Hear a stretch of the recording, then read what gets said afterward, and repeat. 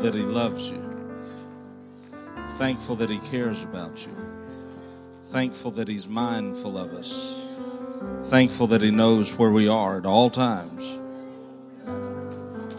Can you imagine being in the service of a God who you weren't sure about? Nobody wants to be in a relationship with somebody else when you feel more strongly about them than you think they feel about you. You don't want to be in a relationship with someone you're not sure about. If I'm going to be hooked up with somebody, I need to know how they feel about this deal. And I'm confident today in my marriage because I know my wife just thinks I'm the greatest thing since peanut butter. I know she feels that way. I can see it in her eyes. She knows I feel that way about her. And there's a lot of peace here because I know where she stands and she knows where I stand. And I would take on any challenge life has to throw at me today because I know my wife will be right there beside me. Whatever I go home from this weekend and tell her, Jennifer, the Lord said we're going to do X, Y, Z. She'll say, okay, just tell me when to get started. If I told her we were selling our house and moving, she may not like it, but she wouldn't fight it. And I'll take on any challenge I think that the world or life could throw at me because I've got her and I'm sure of her. By the same token, there's no thing that I would not embark on with God because I'm sure of Him. I couldn't get on one plane if I wasn't sure of Him. I wouldn't fly, Brother Bray, I wouldn't go 20 yards down a runway in a plane if I wasn't sure about Jesus. You get on a plane, honey, you got to have some faith in that dude in the cockpit. You don't know if he really knows how to fly that thing. You talk about trust. You trust in somebody. I don't care what little uniform he walked up in there in. He may be a pretender for all I know. You got to trust somebody in this world.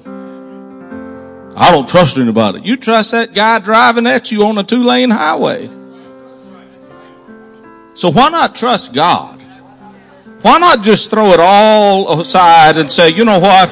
I'm all in. I'm not going to wait and see how this thing pans out or that thing pans out. I'm just going to jump up in the middle of this deal and give it everything I've got. I'm going to win souls like there is no tomorrow because there might not be. I'm going to worship like you are right here beside me because that's what I believe about you. Not going to worship because of what you've done or what you might do.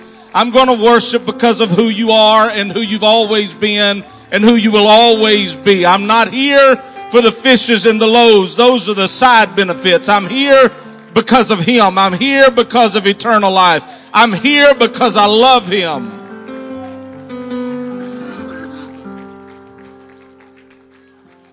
But mostly I'm here because He loves me. If He didn't, and He had not, this wouldn't be an option. We've only got options because of Him. We go on a trip or something and you pass different hotels along the way and I'll say, no, we're not staying there. We got options. And as long as I've got options, I'm going to exercise them. If I don't have to stay in that, I'm going to stay over here in that one. I don't want to stay in one where the bed's on the floor and there's holes in the walls. And I've stayed in hotels, churches put me in them, and there'd be mold growing on the shower wall and all of that. And I stayed there because I didn't want to disrespect them. But if it's me doing the choosing, I got options.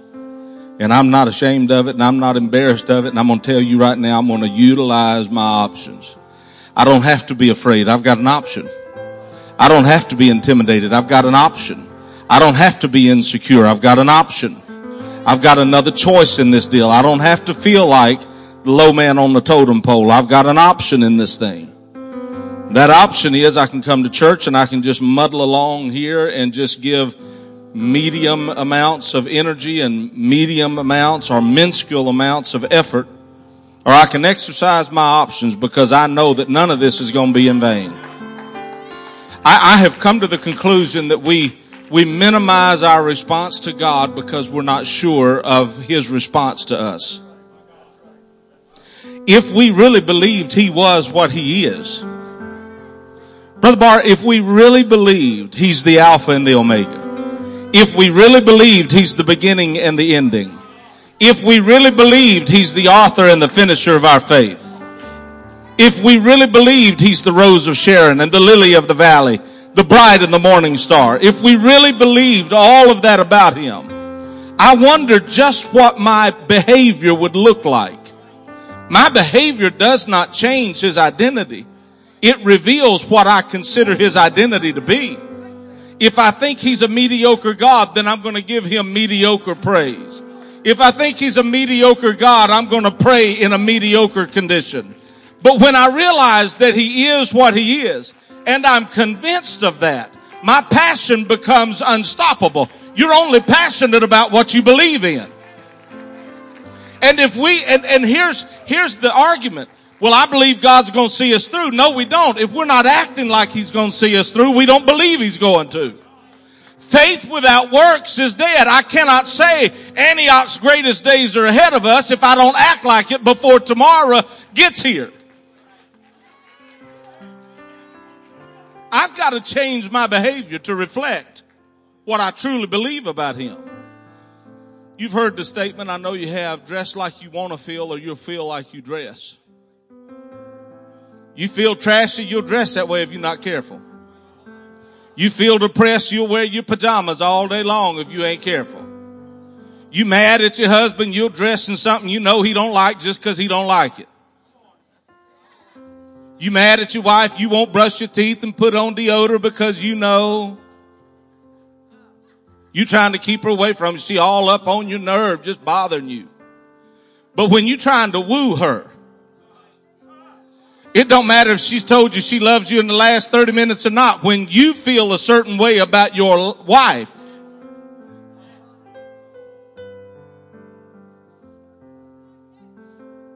it don't matter if she's fixed your favorite meal lately or not. When you love her, that one little long-haired fella sang that song about when a man loves a woman. He'll give up everything he owns for her. I wish somebody would help me a minute. I'm trying to warm us up here. When we love him, we'll give up everything we own for him.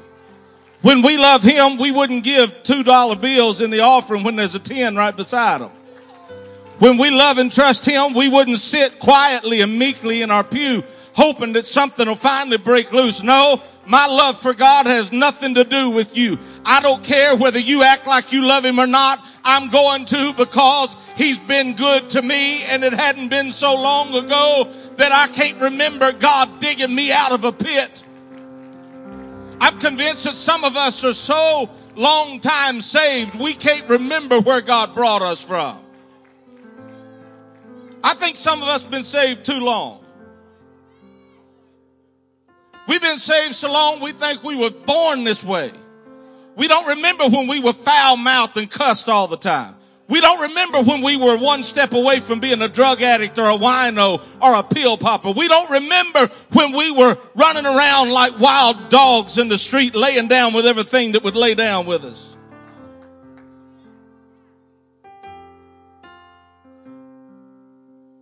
But and I believe in walking away from your past. And I believe you don't need to just roll around in it every day. But I think every now and then a little cursory look in the rearview mirror, if nothing else will motivate you, you need to remember, if it had not been for the love of God, if it had not been for the goodness of Jesus, if it had not been for the name that went into that pit and pulled me out of it, I'd still be back there.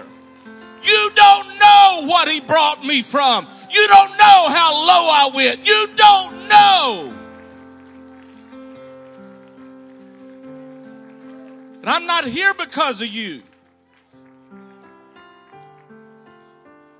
I'm here because of him. And I'm going to be here tomorrow, Brother Barr, because he's not going to give me a reason to fall out of love with him. Our history together, mine and his, vindicates the scripture that says, I'll never leave you nor forsake you. 34 years ago today at about 2:30 in the afternoon, my left leg was tied up in that trot line and I'd been underwater for over 15 minutes. 34 years ago today. 34 years from today, should the Lord tarry and I'm still sucking air, I'm going to be right here in the kingdom doing exactly what I'm doing right now. Because he's been good to me. And whether he does another physical miracle for me or not, he has saved my soul from an eternally burning hell.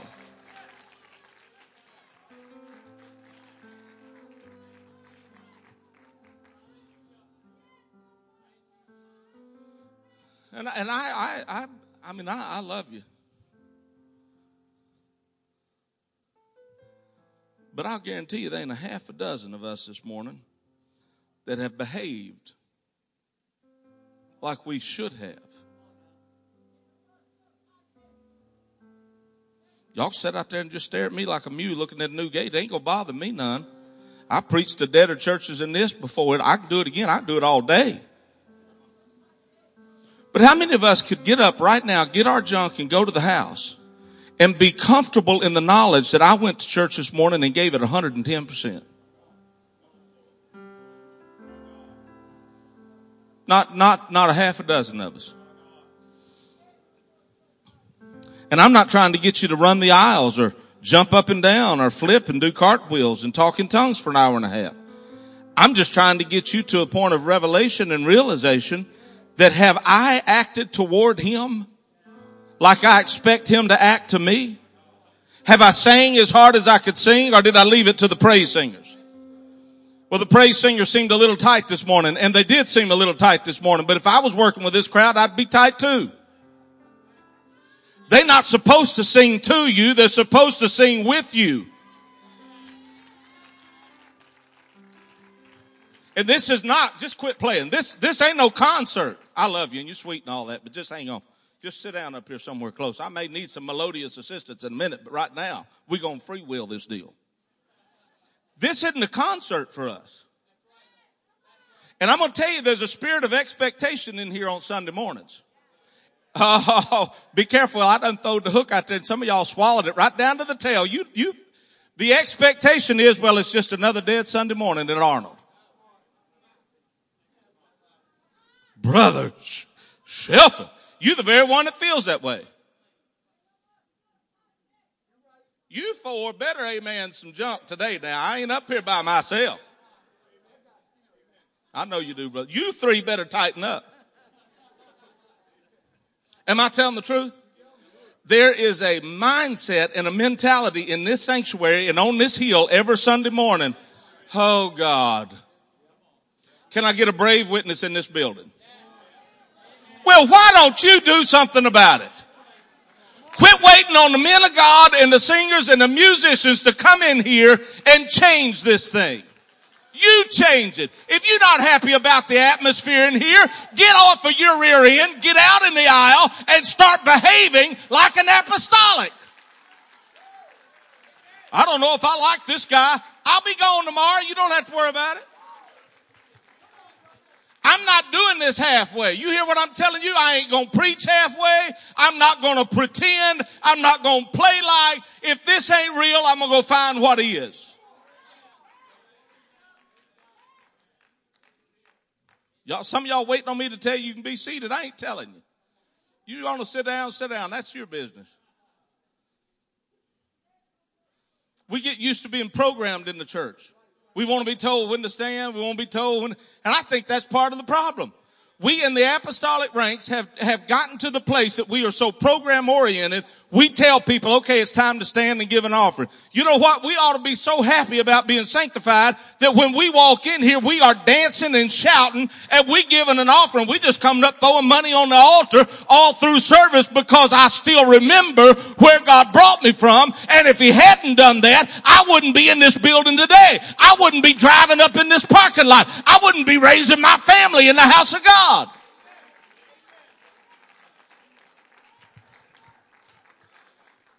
We used to sing a song, and looking back, I wish we'd never sang it. It sounds good. It's pretty. It was one of my little favorite songs. He gets sweeter and sweeter as the days go by. And we have indoctrinated ourselves with a belief that God gets better. He don't. God has no potential. Oh, God's getting better to me. I want more of Jesus. I want more of Him. You ain't gonna get no more of Him. You got all there is. His Spirit. He gave us Himself. If the same Spirit which raised up Christ from the dead dwell in your mortal body, the same Spirit that walked on water, the same Spirit that raised the dead, greater works than this shall ye also do. There's no potential in Him. He has no potential. But the potential is in us that we reveal more of Him as we walk with Him. But the problem with us is we've learned how to cop out on this deal. We're waiting on God to get better. Oh, if God will just get better, I'll do more. He ain't getting any better, baby. You got all you gonna get.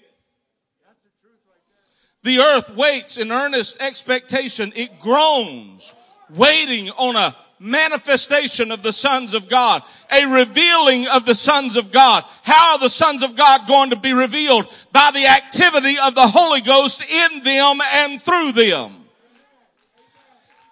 I'm going to just tell you something. If we're not laying hands on the sick, we're no different than the church down the street. If we're not taking dominion and authority over infirmity and disease and curing the diseased, we're no different than every other Christian church in town. If we don't pray more than some now I lay me down to sleep prayer, we're no different than every other Christian church in town. If there's no intercession in our churches, we're no different than anybody else. And I'm going to tell you what's happened to us. We've allowed our attempt and need for sophistication in trendy ways to suck the life and anointing out of us. We want to have all of our catchy little programs and our catchy little this and our trendy little comments and hashtag this and hashtag that, trash can all of that and find an altar. There will always have to be an altar between this world and His. And the only way we're ever going to access the things of the Spirit is through an altar.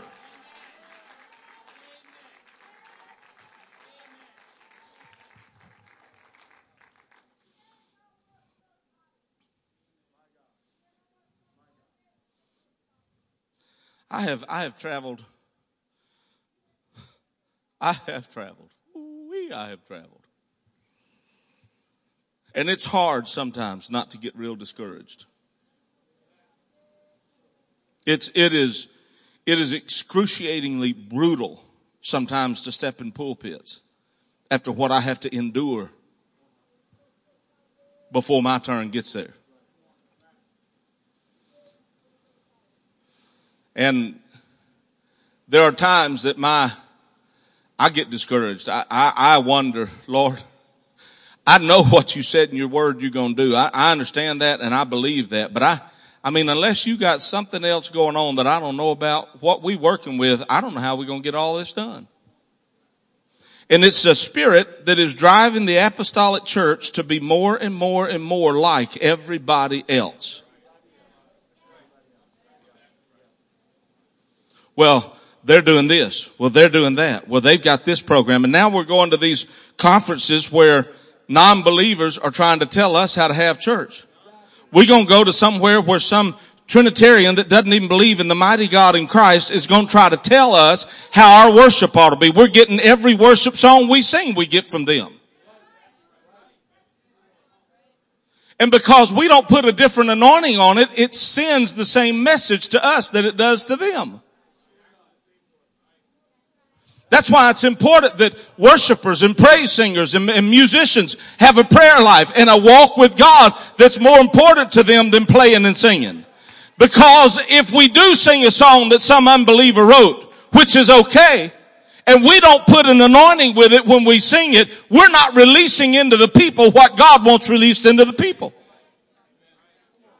Is this all right?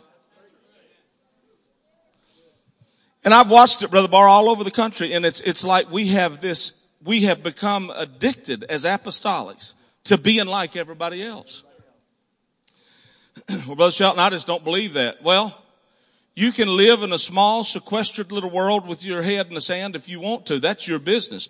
But I've been out there and looked at it, and I've seen it firsthand, and it's everywhere. There is a spiritual attack against the church, trying to get us to be willing to go through the motions and patty cake for Jesus and go home and think, well, we had a good day today. Praise the Lord. What a wonderful day we had and we're so guest conscious. And if you're a guest, we love you. We're glad you're here, but not for the reasons you might think. We're glad you're here because you have a chance to miss hell this morning and find God in an extremely personal way by baptism in Jesus' name and the infilling of the Holy Ghost. And without that, you're not going to make it out of here on that great getting up morning. But we're so guest conscious that God is no longer as welcomed in our services and they're our services now. It's not His. What would happen? What would our churches look like? What would our services look like if we came and waited on God until He said, sing this song? Sing it 3.5 times and shut it down, and I'm going to do 15 miracles. What would our church services look like if God didn't give us room, or if we decided not to take the advantage and exercise our prerogative and do all of our little programs, but we actually came to church and waited on God? We prayed before church until the rafters were shattered, and we prayed before church until our guests were so under conviction that as soon as somebody would talk to them in English, they would find God and be filled with the baptism of the Holy Ghost. Why are we doing it the way we're doing it? It isn't working. I got a text from Pastor Wright that said, do what you want to do today. But I'm not. I'm going to do what he says. And I'm going to do what the Lord wants done, and I'm going to say what the Lord wants said. This world don't care about our programs. This world don't care about our Pentecostalism. This world doesn't care about all of the stuff that we're impressed with. What they care about is, do you know where I can get off this dope? Do you know how I can get off of this pornography addiction? Do you know how I can get off the alcohol? Do you know how I can quit smoking? Do you know how I can quit dipping and chewing? Do you know how I can quit being a fornicator and adulterator? Do you know how I can stay out of the casino? Do you know where I can find help for the mess I'm in? That's all they want to know. They're not impressed with all the junk we do. Yet we've become addicted to all the junk we do. And we don't care about what they need like we should care. Think about it. We care about the lost. Then why do we make them wait for 2.5 hours before they have a chance to repent? Why do we make them sit through an 1.5 to 2 hour long church service before we give them a chance to have an encounter with God? Why aren't we getting out of our seats and going to them during worship and saying, hey, I'm glad you're here this morning. Is there anything I can pray with you about? Do you have a need? I'll stand right here beside you and pray with you. Won't make a scene out of it. Do you understand what's going on? Do you have a question about what's going on? And if you believe that, you'd have said amen, and more than those standing would have been standing by now. There was a day some of you would never have allowed a sinner to walk in here, some lost person to walk in here and sit through a church service and never get a chance to repent. We would never have put up with that at one point. And it was about 6 hours after God saved us. We are not going to win this war. God's going to win His part of it. But we are not going to win in our area of responsibilities if we don't start acting like we really do believe He is the mighty God in Christ. If we don't start acting like we really believe, hear, O Israel, the Lord our God is one. If we really believed it, how many of us can tell somebody that using just the Bible? If we really believe He is the one true and living God, can we prove it in Scripture? And how many times a week do we tell somebody, God is here, God is near, God is right beside you trying to help you. Let me tell you who He is. We can say all we want to about what we believe.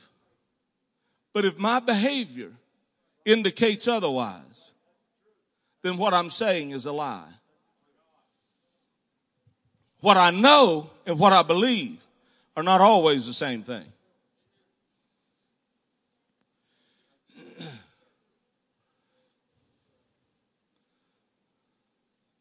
I know what the speed limit is. I don't necessarily believe that it ought to be that. And you don't either, because some of y'all I hadn't had a ticket in 25 years. Some of y'all have had them in the last 25 minutes. We don't believe the speed limit ought to be what it is, because we break it every single solitary day. We believe that those red lights are necessary, but we don't believe that they apply to us, because we run them and we fuzz. Oh, well, it was yellow when I went under it. No, it wasn't either. And furthermore, yellow means slow down and begin to stop, not accelerate and try to beat the red. You understand? We know a lot of stuff we don't believe in. And I am afraid that that's fallen over into our walk with God. We know we're more agnostic than we are apostolic. Agnostics wait on him to prove his legitimacy. Apostolics prove him. Oh, that's good stuff right there. I like that one. Agnostics wait on God to prove to me that you're really there. The apostolic says, I read it in the Bible, I believe it, I'm convinced of it, so I'm going to act like you're there, and I'm going to make you prove it. I'm going to prove you. I'm going to test your word. I'm going to put your word to the test. We get hung up and discouraged on things that God isn't worried about. Oh, well, she said. Yes, and she's still going to be saying this time next year, because she a gossip. Well, he don't. No, and he isn't going to. But what has that got to do with me? Well, I don't think you like me, Brother Barr. I don't care if you like me, Brother Barr. I love you. And me and you getting along because you cooking some junk on the turtle or whatever that thing is. Hallelujah. I done moved on past this morning. The green egg or something. And I'm going to eat your cooking whether you like me or not. Because I like your cooking. I've had some of it before and I enjoyed it and I ain't forgot it. I don't forget food. You was injecting some junk down in all that meat you were cooking one time before. And I'm going to eat some of his cooking today, whether he likes me or not.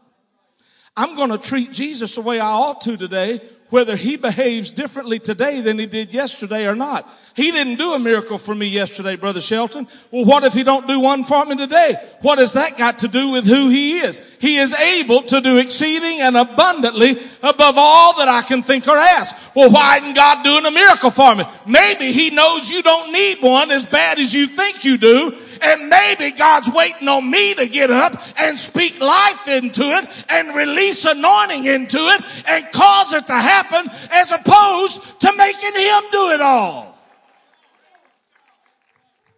He's given us power to tread on serpents. When was the last time any of us went out snake hunting and found something to walk on?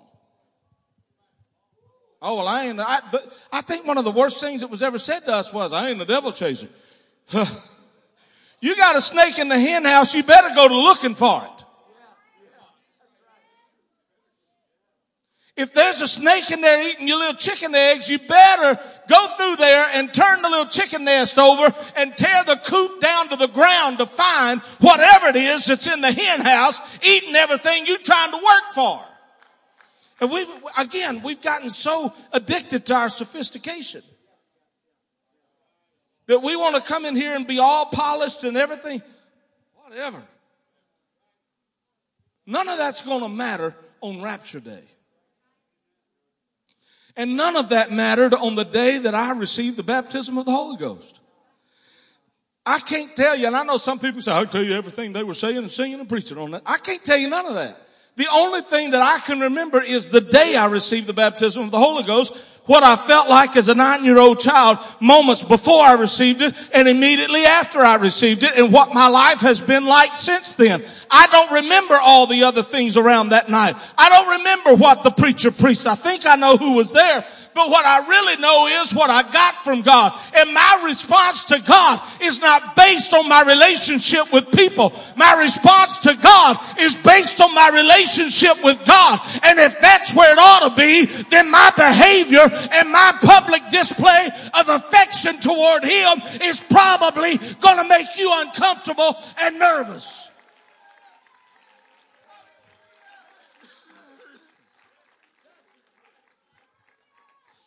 Well, we don't believe in public displays of affection. They do at Shelton House. My little children watch me kiss all over their mama. I'll kiss her right in front of them. Oh, well, that's just, I want my little children to know that a husband ought to kiss his wife. Oh, I ain't got but one apostolic in the whole building back there. I want them to know that a husband ought to kiss his wife.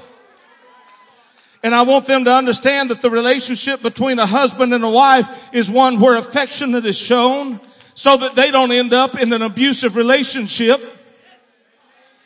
I want them to know that a man ought to treat his wife with respect and honor and dignity so that they don't let somebody abuse them. God's been good to me, and because He's been good to me, and I've watched Him be good to my mama, and I watched Him be good to my grandmama, and I watched them be good back to Him, there's something in me that said this is what a healthy relationship between the Creator and the creation ought to look like. I ought to love on Him, and He'll love on me. I ought to give Him my all, and He'll give me His all. If I want this relationship to be like it ought to be, I'm going to go back and do it like my mama did and my grandmama did and everybody else I've ever watched. My mama prays to this day in her mid-70s.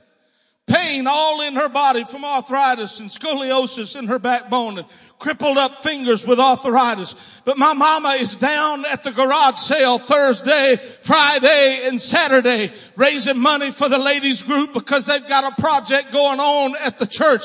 And I drove by and saw her the other morning before I came to get on my plane. And I looked out there, and sitting in that hot, humid heat was my mama and a bunch of other 70 and 80-year-old women running the garage sale while all the young people were out running the street. And I got to thinking about it. This is what's got them in the kingdom. This is why they're still in the kingdom. And this is why God's been good to them, because they've always put Him first.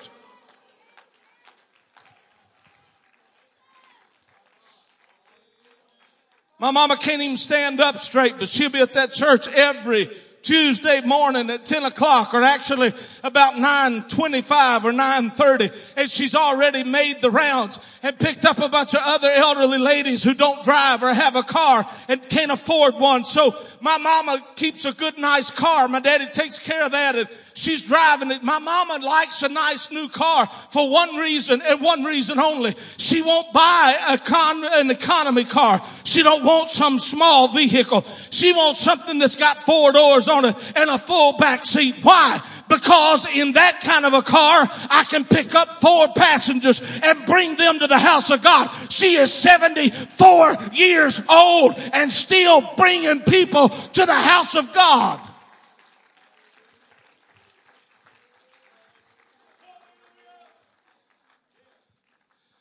She walks like this half the time because her back's all messed up. Her fingers aren't straight at the end. They curl, they turn, just riddled with arthritis.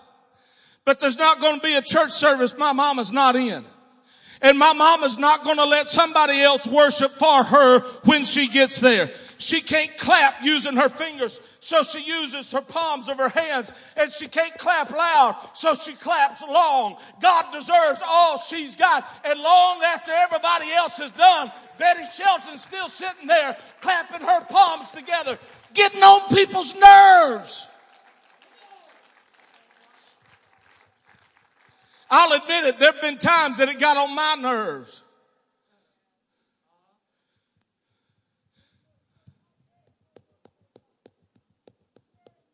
And just praying and talking in tongues, magnifying you, Jesus. Lord, I worship you. Lord, I magnify you today. Lord, you've been so good to me. Says a woman who's standing like this with crippled up fingers. Lord, you've been good to me. Thank you for the fact you're going to save my husband. Thank you for the fact you're going to bring my daughter and my son-in-law home. You're going to bring my son back into the kingdom. Thank you for my grandchildren that are going to receive the Holy Ghost. Oh, God, you've been good to me. Mama don't know they're taking the offering. Mama don't know that song service is over because she wasn't depending on them to get her in contact with God in the first place.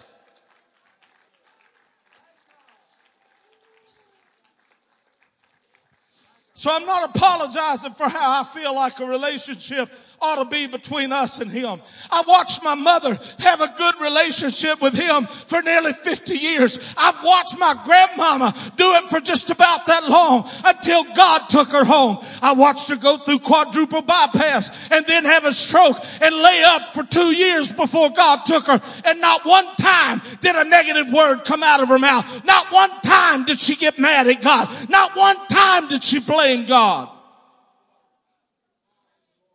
And I look at us in this generation we live in now, and if God don't do some hair-raising stunt during a church service, the first thing we want to know is what's wrong with our church? What's wrong with our God? If God was really all of that, how come he isn't doing it? Because he's waiting on us to give him something to respond to. Do you realize the infilling of the Holy Ghost was not forced on us? It was God's response to our behavior, to the revelation we got that I need his Spirit. I need to be baptized. I need to speak in tongues. I need to change my life. And because we had that attitude, God looked at it and said, now I've got a natural behavior that I can respond to supernaturally. And that principle has never left us. It is still the abiding foundational principle between us and him. We have got to do something natural so God can do something supernatural. If I worship, he reveals himself. Worship is my response to what I understand about his identity. He is the great I am. He is from everlasting to everlasting. He is a friend that sticketh closer than a brother. And some of you have walked through some dark places and found that to be true. But it's not enough that I've walked through some dark places and found it to be true.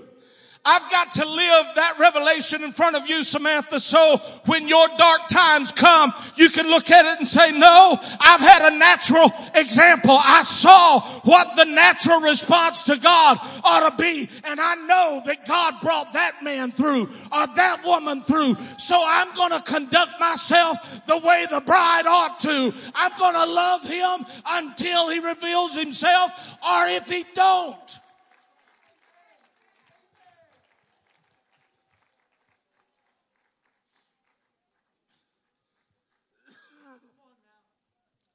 We're waiting on this great harvest. But there's a natural measure of obedience that's got to precede it. The harvest doesn't take place out there. The harvest takes place in here, or in a cell group meeting, or a home group meeting, or a care group, or whatever we call them. The harvest will take place where one or two are gathered together in his name. Bringing the harvest in takes place out there. God alone is able to convert someone. Brother Bart, my job is to get their faith built to the place that they're willing to let this unseen God do a supernatural work in their life that they don't fully understand, but they see the need for.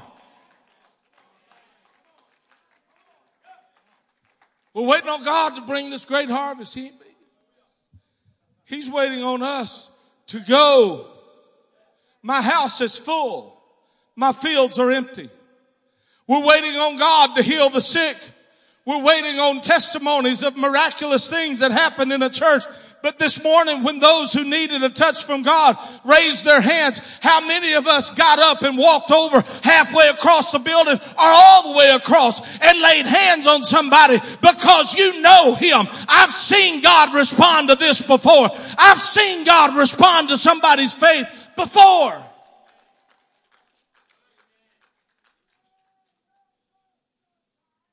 You understand what I'm telling you? We're waiting on God. God's waiting on us. We're waiting on God to pull some rabbit out of the hat. He's waiting on us to bring the hat. Give me something to work with, is heaven's cry to the church. Just give me some glimmer that you believe I am the I am. Just give me some indication that you really do believe I rolled the Red Sea back and let my people cross over. If you believe I did it for them and you'll put me to the task like they did, I'll do it for you. But He's not going to violate our faith and our preference.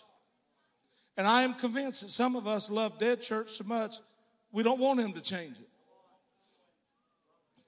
And if that wasn't true, then why don't we do something to make it lively?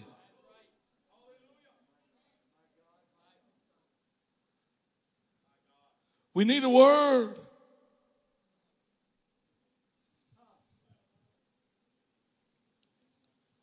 Really? Oh, God, just give me a word. I need a word. Then spake Joshua to the Lord in the day when the Lord delivered up the Amorites before the children of Israel, and said in the sight of Israel, Joshua spoke on this day that they had had a great victory. Joshua spoke, and Joshua said, he said in the sight of Israel, Sun, stand thou upon Gibeon, and thou moon in the valley of Ion, something. And the sun stood still, and the moon stayed until the people had avenged themselves upon their enemies. Is not this written in the book of Jashir?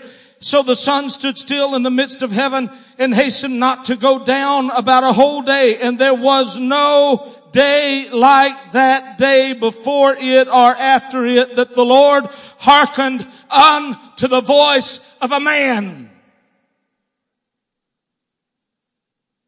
Never before had a man commanded God to make the universe that He set in motion stop moving. Never before had a man been so desperate. Oh yeah, Moses had his hands up and God stilled the sun for a little while. But never before, according to that passage, had a man ever told God, here's what you're going to do for me and your people while we finish this battle. Never before and never since. My question is, why? Who are we to tell God what to do? Verse number 12. Joshua was such a man that he was desperate. And he realized the only hope I got is Jesus. And if God can't save us today, we probably not going home to our families after this battle's over with. And Joshua, in his desperation and passionate belief in God, gave God his petition in the form of a charge.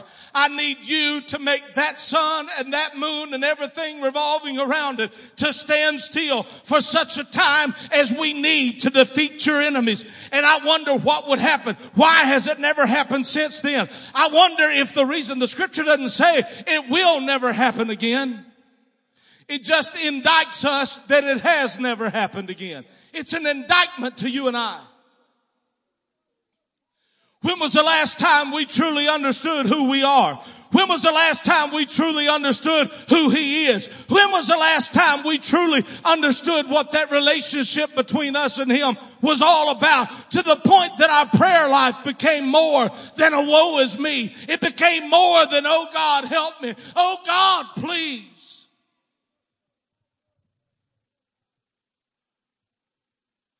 An old prophet was on a plane leaving Qatar. And he said the wing out there, the motor, the engine out there on the wing caught on fire. Pandemonium, as you would naturally expect, swept through that plane. And everybody was panicked and everybody was upset. Finally, he stood up. I think he was sitting in first class. He stood up, turned around, raised his hands. He said, "Hey! What's the problem? That fire's about to go out. I'm the prophet, and God's given me a word for a family in the airport back in Qatar. I need to go back, and that's the only way to get back. Now y'all sit down and stop all this chaos. This plane ain't going down. I'm on board, and I've got a word for a family waiting in that airport." That plane turned. Those people sat down. The fire went out. When that plane landed, a man came to him and said, "Are you prophet so-and-so?" He said, "Matter of fact, I am." He said, "My family has got some understanding about who God is, and we need you." And in a little while, if I understood him right, 50 people had received the Holy Ghost in an airport because he knew who he was. Oh.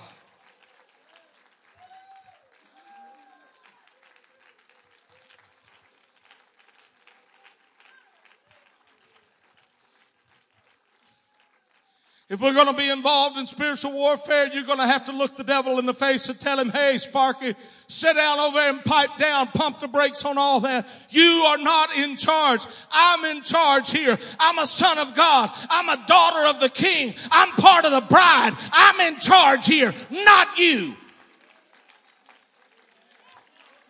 But we'll never tell a devil that until we tell ourselves that in the mirror every day. Hey, quit feeling sorry for yourself. You're a child of the King. Quit being depressed. You're a child of the King.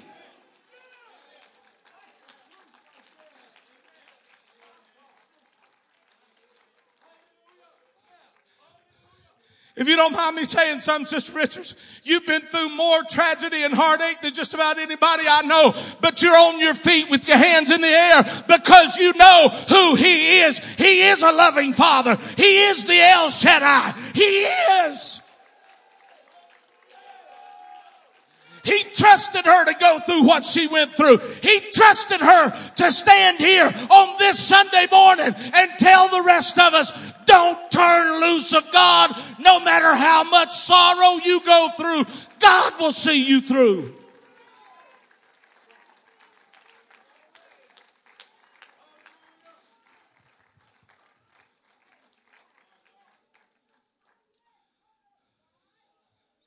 He don't have to do a miracle for me. I got you. He don't have to do something for me this morning, Sister Richards. I got you. Brother Richards, you've been through some stuff. You've had a stroke. You're not the man you were physically, but you're still here. And all morning I've watched you and the Holy Ghost on you and talking in tongues under your breath. You may not run the aisles, but open your mouth and let us hear you proclaim He is worthy. Some of you young people that hadn't walked where they've walked, you ought to start sitting around them in church. You ought to get as close to them as you can so whatever they've got rubs off and gets in your spirit.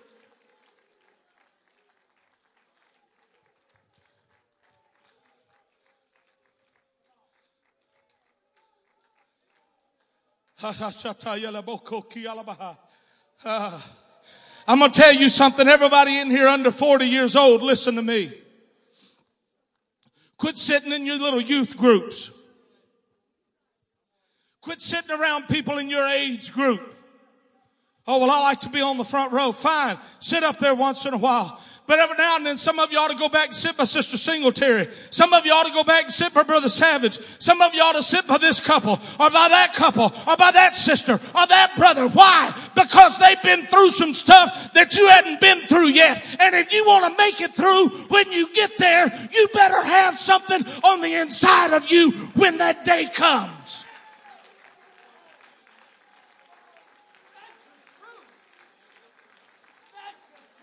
You young people, stop waiting on God to move on you before you dance.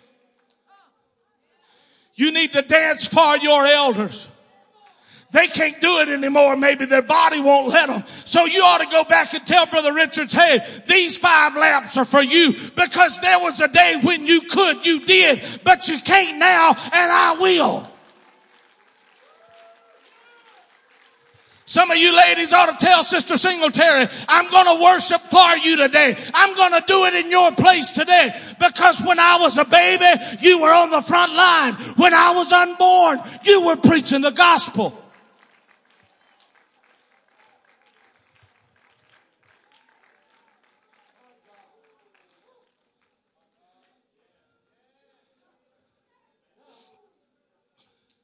You lost a daughter-in-law. You lost a daughter. But you're both still here. You ought to be around these men and get close to them and say, you know what? I don't know how you went through the anguish you went through losing a child the way you did. But whatever got you through it, I need it in me. I need it. Said here feeling sorry for ourselves when there's indictments all around us, that it doesn't matter what you go through. God is still God. It don't matter what you go through. He's still worthy of all we've got to give him. I wish somebody would get on your feet for a minute.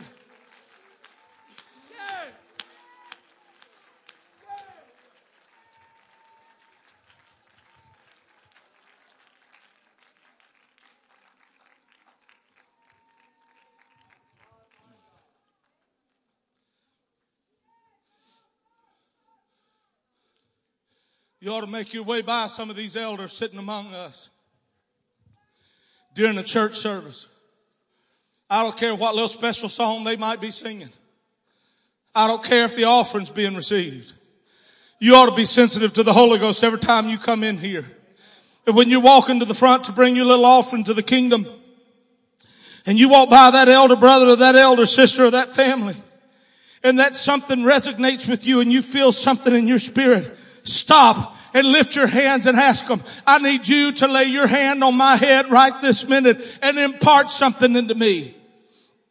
Why, Brother Shelton? Because we're sick and tired of predictable church. We're sick and tired of predictable walks with God and predictable relationships. I want something extraordinary to happen. And if it's going to happen in me, I've got to give God something to work with. If God's going to do a work in me, I've got to give him something to work with. I've got to say to him, here I am, I need you.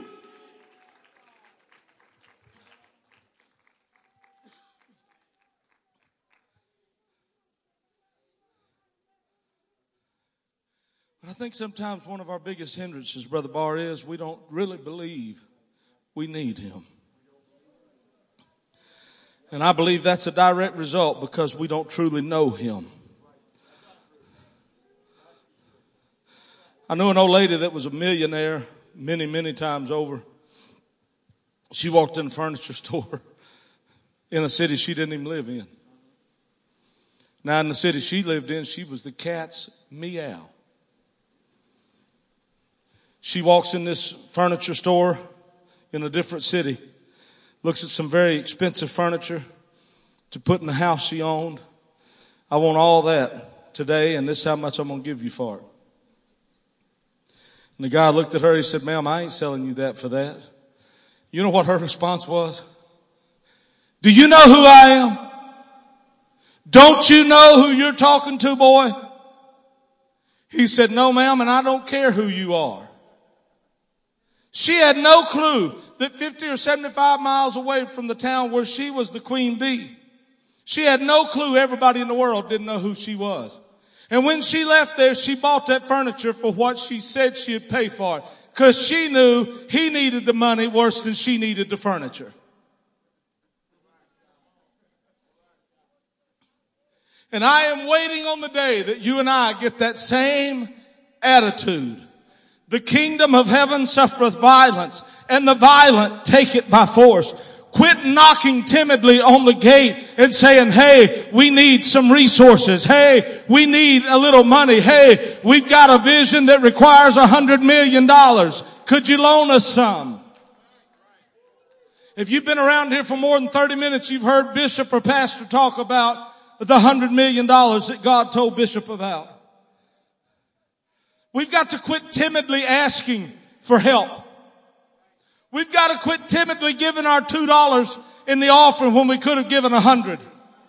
Well, you know, I need that for this and I need that and I'd like to do this, so I've got this $2 here and I'm going to put that in the offering.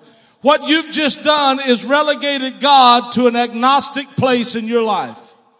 Because I didn't give all I had, God has no reason to involve himself supernaturally in my life as the provider, Jehovah Jireh.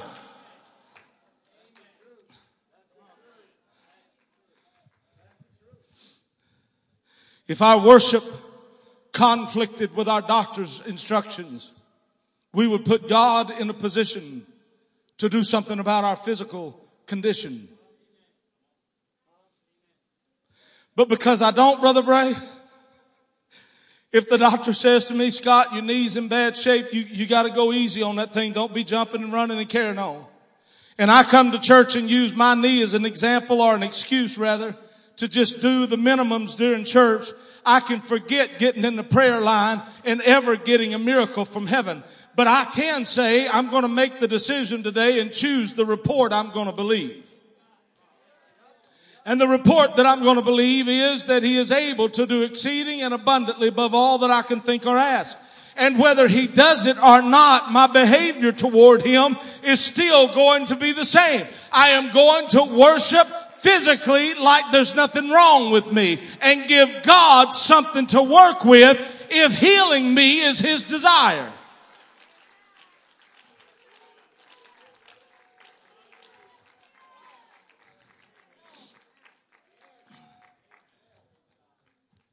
Our behavior toward him is eternally significant for us. If my behavior to him had been to reject the new birth, I would have been lost. If my behavior to him now is to still reject the new birth, just because I've already experienced it, if I reject all that goes along with being a blood-bought child of God, it's the same as me rejecting it when I hear it for the first time and saying I don't want it. I'm now saying I still don't want it. I got it, but I'd just as soon let it go. I said as a young man, probably in my late teens, on that side of a church, go ahead and play melodiously now so they'll know that you're playing. That don't mean nothing to what I'm doing. I was sitting way over on that side of a church, and I was on the second row on the end of the pew there, and this young girl, she had mental challenges, and somebody could breathe loud, and boy, she'd jump up off that front row. And she'd go to twirling and jumping and flipping and carrying on and jabbering. And I don't know if she had the mental capacity to receive the Holy Ghost or not. I don't know. But I know there was something extraordinary going on with her. And as a 16, 17-year-old kid, I sat there and began to mock her in my own mind and in my own private thoughts. And I thought, dear God, would you sit down, for crying out loud? All they're doing is making announcements. And the Lord spoke to me. He said, the difference between you and her is, I know which one of you loves me. You don't. If you did, you'd act just like her. The difference between her and me was she didn't have the mental facilities or faculties to imprison her to her surrounding. She lived devoid of the opinions of people around her. She lived free of what you thought of her. It didn't matter. Well, what if I don't want people to see me some relic of what I used to be? That's not what we see.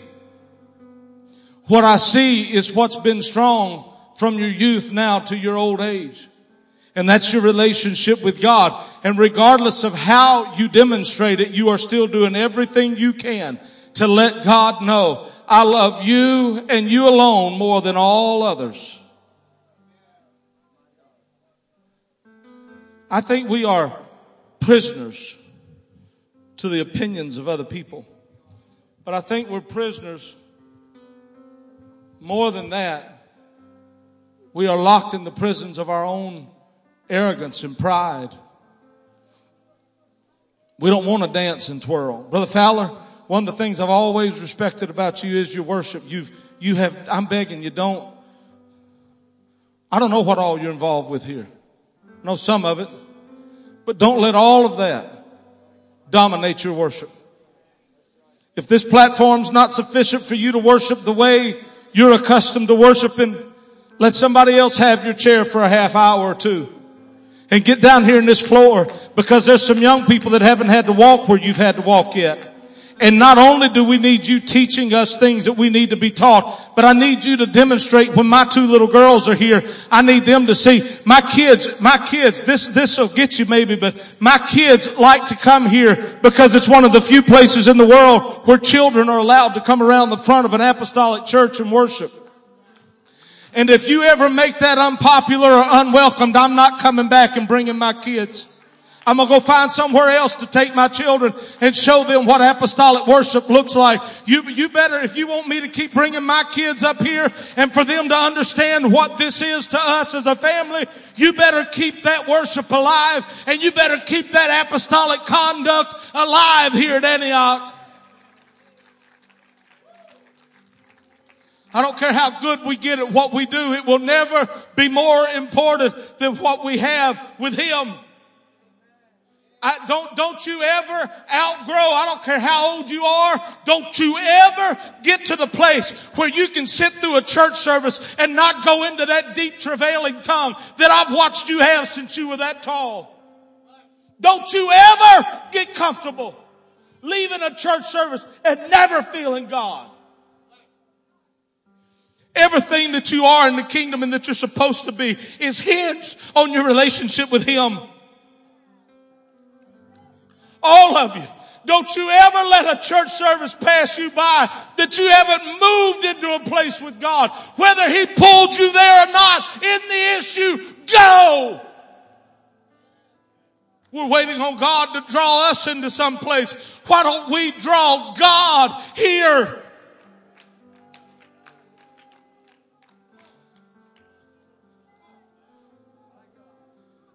Then they, which I preached 9.5 months in this church and read this one scripture every service. Then they which feared the Lord spake often one to another, and the Lord heard it and hearkened unto them.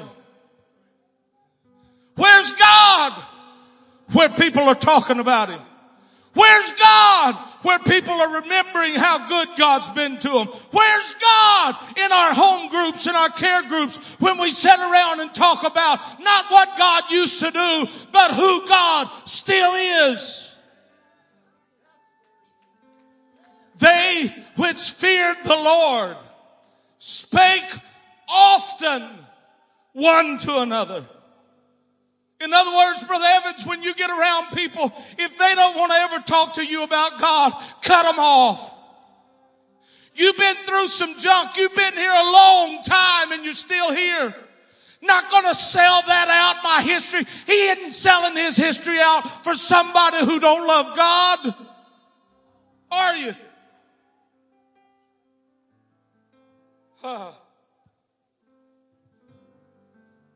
Well, I just don't have anything in common with that person. You and I have never spoken in all the years I've been coming around here, and you were here long before I ever showed up. You and I have never had one 30-minute conversation that I know of at all. I don't know him well enough to have a lot in common with him. But what I know about him, I have a lot in common with. We have the same Father, and the same Father has been good to both of us. And even though He brought me out of some stuff and Him out of some other stuff, He brought us both out into the same thing. I don't have to have anything in common with you save Christ and Him crucified. And if you and I will just get in the same place and start talking about what we have in common, God will always hearken to us.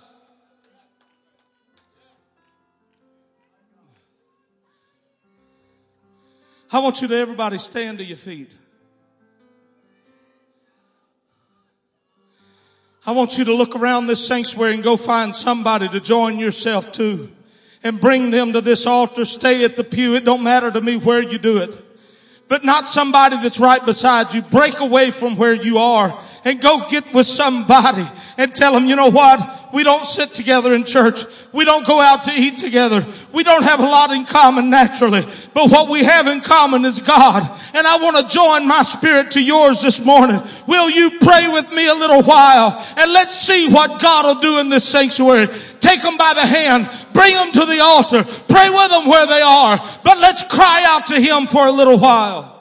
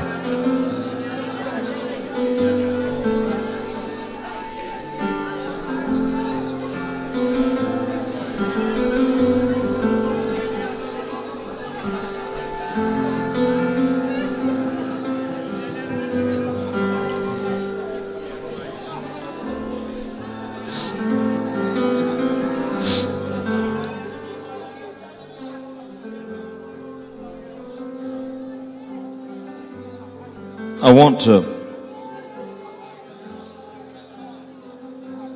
to tell you something. I want to qualify something that I said. When I said that God has no potential, to have potential means there are latent qualities or abilities that have yet to be developed. And if He's not all God now, then He's not God at all. You understand what I'm saying? The potential, Brother Barr, comes and is realized in the more we know of Him, the more we understand about who He is. But as far as God is concerned, He is and has always been all God. And there's no way for Him to get better. He has no latent abilities or talents or gifts that have not yet been realized or developed.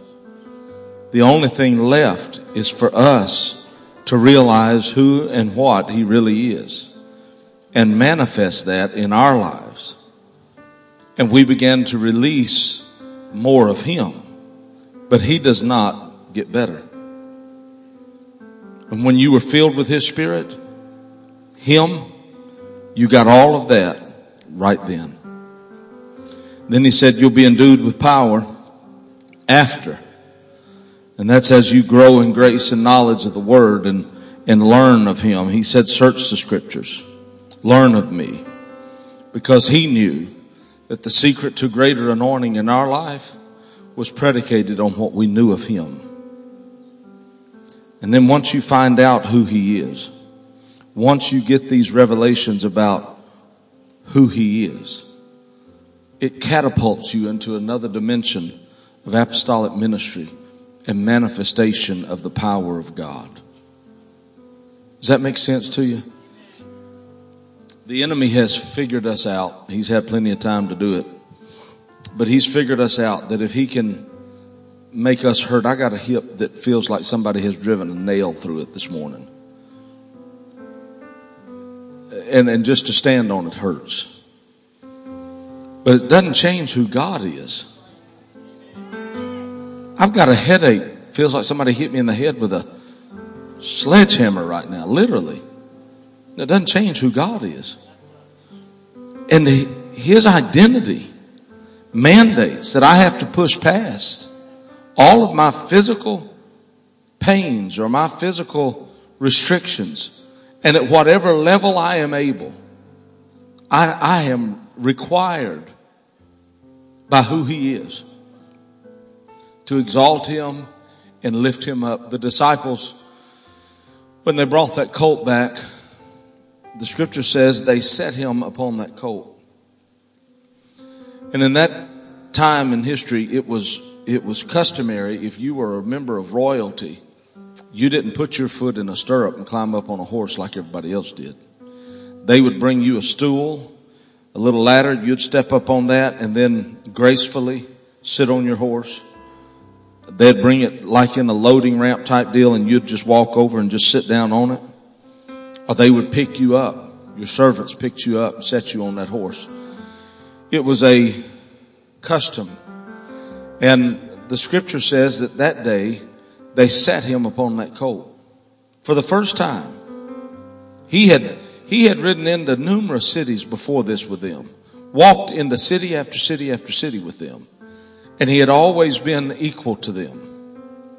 But today, they set him. They performed an act that was customarily reflective of their culture that said, this is a man of royalty.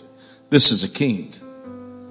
And when they treated him like a king, an entire city that didn't even know who he was did the same thing.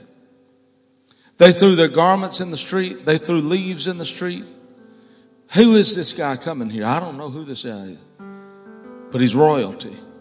And they bowed in the street before him. They treated him like the king he was for the first time in his earthly ministry, because those who knew him finally treated him like a king. If I be lifted up, he said. If I'm lifted up. Yes, I know you can type in shadow stuff to death. I know that we've preached that being the cross, and that without him being raised up on the cross, nobody would have a chance at this salvation we have. But I don't believe it stops at the cross. I don't believe that our lifting him up ended when they lifted him up. I believe it is something that's perpetual, and that we are responsible to continue to do every single day. If I'll lift him up and treat him like the God and the King that he is, it'll cause my neighbors to look at him differently. My neighbors will start coming to me and saying, hey, I need you to pray for me. I need you to pray for my family. I need help. And it's all about how I treat him. We got to get over this fixation we have about all the stuff God can do for us. Oh, God, draw us into your presence. We're not going to leave him a choice today. We're going to draw him into this sanctuary. We're going to give him something he cannot walk past. Today, we're going to open our spirit and give him everything we've got and draw him into this atmosphere. There's one verse of scripture in the Old Testament that says, praise awaits you, O God, in Sion. S-I-O-N. And that word Sion means dry place. Even in the dry place, praise is waiting on him. No matter what I'm going through, when you get here, Jesus, you may not get here on the day I want you here, but when you do show up, it's going to be a place of praise. Whether I feel you or not, I'm going to still be doing what I need to do to draw you here. I don't want him, Brother Breckenridge, to pass me by. I don't want him to walk through this neighborhood I live in and be able to walk past my house and not stop. I don't want him in a church service and be able to touch everybody else in the building and ignore me. Jesus, thou son of David, have mercy on me. The scripture says Jesus would have passed him by, but he cried out the more. That widow woman, Jesus didn't go there looking for her. There was an encounter destined to happen. But Jesus wasn't looking for her. She was looking for him. You understand what I'm telling you? I know he'll come find you. I get it. If I make my bed in hell, I get that. But this is a relationship, and no relationship is healthy or long lasting if it's one-sided. Early will I seek him, the scripture says.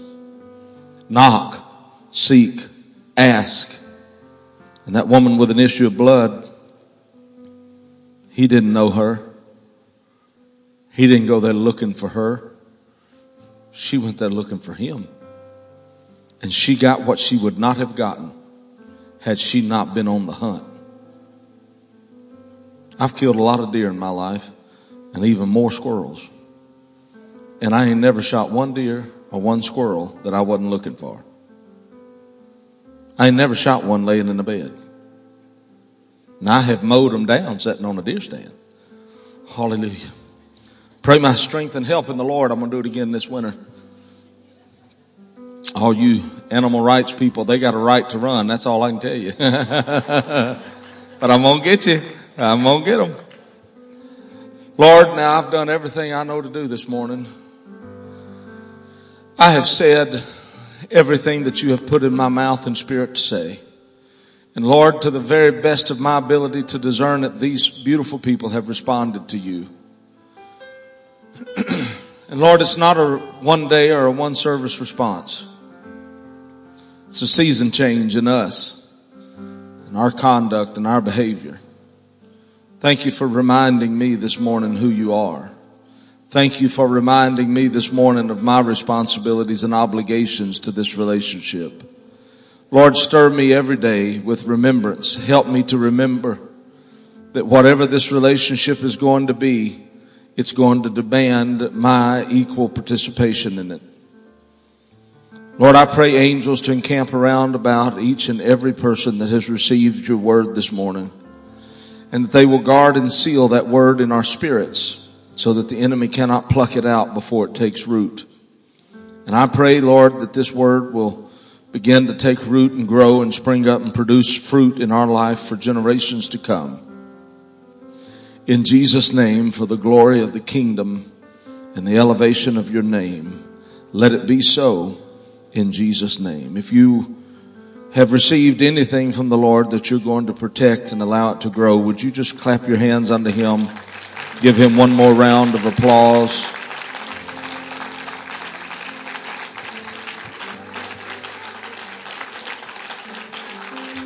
Who wants this? Well, nobody's coming to get this mic. So here's what I'm going to tell you. You are released to leave this building, but you are in no wise released to leave his presence. Stay in his presence throughout the day and come back here in just a little while. Let's see what else we can get into together, would you? Go in Jesus' name.